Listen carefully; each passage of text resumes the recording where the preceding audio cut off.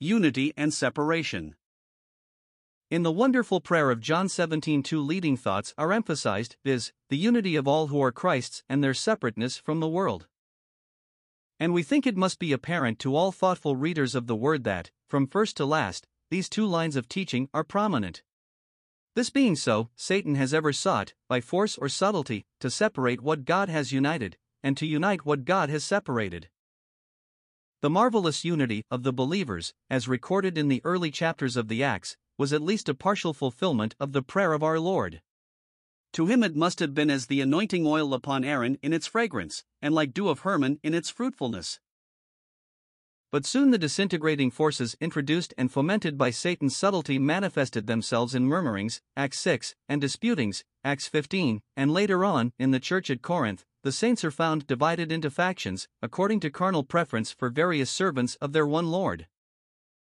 Hence the urgent exhortation of 1 Corinthians 1 verse 10 to perfect unity of mind and judgment in the Lord, and the many weighty considerations throughout the epistle whereby this exhortation is enforced. The causes which led to this condition of things at Corinth are dealt with one by one. 1. There is the wisdom of the world, chaps. 1, 2. 2. Thinking unduly of men, and so being puffed up for one against another, chaps. 3, 4. 3. Low thoughts as to the holiness becoming the temple of God, chaps. 6, 7. For conceit of knowledge, chap. 8, and, after various needful instructions in chaps. 9 to 12, we have chap. 13 presenting a full view of the characteristics of love, clearly indicating that, with all their knowledge and their gifts, this uniting bond of perfectness had been lacking. And we may well learn therefrom that wherever a divisive spirit is working and divisive courses are pursued, some or all of these causes are operating now as of old. In the second epistle, another feature becomes manifest as clearly showing the working of the enemy. The children of God had been entering into alliances with the world, becoming unequally yoked together with unbelievers. If in the first epistle Satan had succeeded in separating what God had joined, in the second epistle he has succeeded in uniting in a common yoke what God had forever put asunder. On the one hand are ranged righteousness, light, Christ, the believer, the temple of God. On the other hand, unrighteousness, darkness, Belial, unbelievers, idols. How could such have fellowship or agreement? How could such cooperate under one common yoke? It was forbidden under the law to plow with an ox and an ass yoked together, Deuteronomy 22 verse 10. The one was clean, the other was unclean, fitly representing the utter incompatibility between those who are washed, justified, and sanctified, and those who are filthy still afore. This separation from the world was essential to enlargement of heart, see 2 Corinthians 6 verses 11 to 13. The narrow spirit of sectarianism could well consist with worldly associations.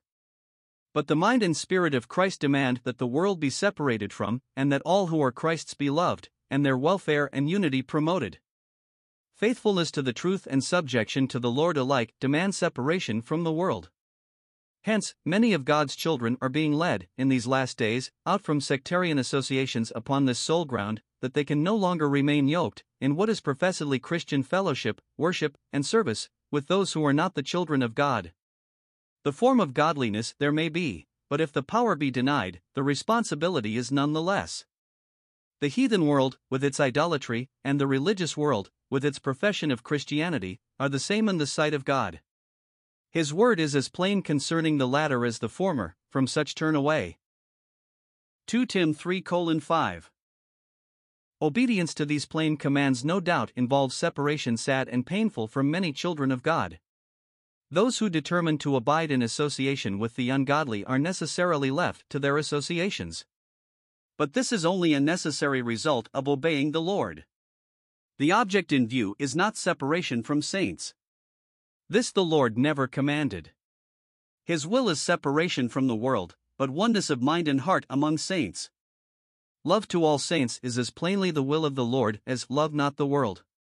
Therefore, though obedience may separate as to walk, as to position, as to service and worship, from other saints, it ought never to alienate affections. Fellowship will be marred, hindered, perhaps rendered very difficult or practically impossible. 5 But, nevertheless, as far as it can be maintained without compromise to the truth, it is our bounden duty to maintain it. It has been said that separation unto the Lord demands that there shall be no fellowship in the things of God with believers who have not so learned the will of the Lord, that the attitude towards such of the separated believer is exactly the same as his attitude towards the world, viz., no fellowship. Fellowship has lately been defined as having, holding, and using in common. We willingly accept the definition, believing it to be the truth so far as it goes, and we would ask, how much do we have, hold, and use in common of the things of God with the world? Surely nothing. With him who is not Christ, who holds not the truth, and who uses not the grace of God, we have nothing in common. Fellowship is impossible. But we would ask again, how much do we have, hold, and use in common with every saint? Surely an infinitude. We have Christ in common. One common Lord and Savior, one common salvation, one common faith, one indwelling Spirit, one Father and God, one inheritance, incorruptible and undefiled. All that is greatest, most precious, and most glorious is common to all believers, possessed, held, used, in common, though in vastly differing degrees. To go to such an one as we would go to a worldling, refusing all fellowship in the things of God, simply to witness for certain truths which God has taught us, but which he has not learned, is practically to deny that we have anything in common until these truths are accepted. Little wonder that such testimony, even though it be to the truth, is resented and rejected. Nay, more, has not such action turned very many away from those teachings which would have separated them from the world, and from worldly religious associations, and riveted them firmer than ever to sectarianism and tradition? For it has been asserted that the ass did not represent the unclean but the redeemed, because the firstling of an ass was to be redeemed with a lamb, otherwise its neck was to be broken, Exodus 13 verse 13. If so, then no animal represented the unclean, for the firstling of every unclean beast was in like manner to be redeemed or to be killed, Numbers 18 verse 15.